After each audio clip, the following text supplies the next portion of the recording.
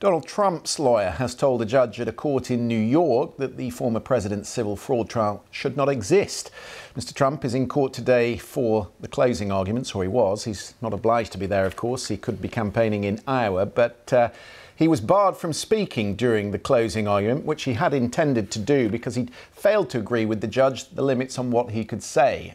Donald Trump and two of his sons are accused of wildly inflating the value of their properties to secure better loans.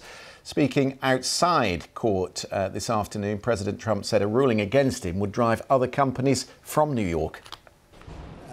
She's a political hack, the Attorney General. The judge is obviously extremely friendly with the group, and we'll see what happens. I think maybe he may surprise people on a positive side. We'll have to see what happens exactly. But we've proven this case so conclusively. We've asked for directed verdict many times. They don't have any facts. They don't have any evidence against us. Millions and millions of pages, years of litigation, and all politically motivated. She campaigned on "I will get Trump." If you've ever seen any of her clips, they're horrible clips, actually. The anger, she's got serious Trump derangement syndrome. There's no question about it. Letitia James, the corrupt Attorney General of New York. Let's go live to our correspondent in New York, Neda Tawfik. In fact, he did actually speak in court this afternoon. He was allowed to say something despite what the judge had said, and it got quite agitated at one point.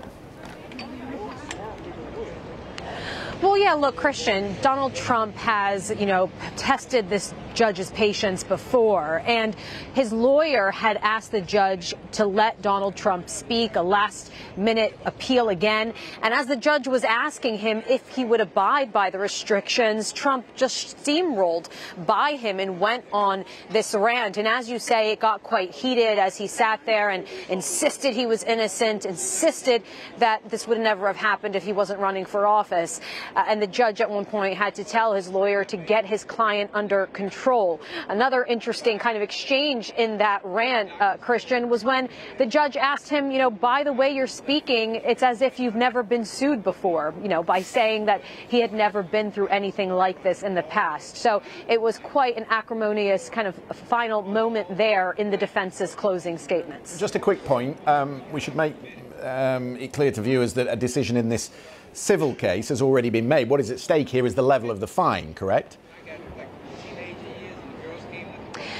That's right. I mean, they are looking at, the judge is looking at 6 other counts, looking at intent in terms of conspiracy, falsifying business records. But the real thrust of this case was already decided, as you said, ruling that the Trump Organization committed fraud. What we saw, actually, though, after 10 weeks of testimony, was the Attorney General raising the stakes. Originally, she asked for $250 million in a fine. She now wants $370 million in fines.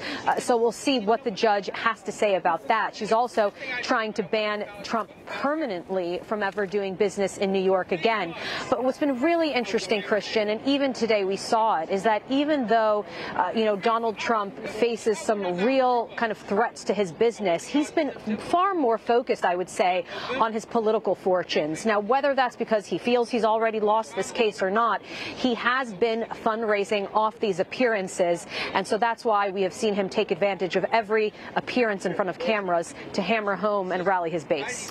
Neda Tawfik in New York, thank you very much. And in the next hour, we'll focus on another court case in California where the president's son Hunter is due to appear.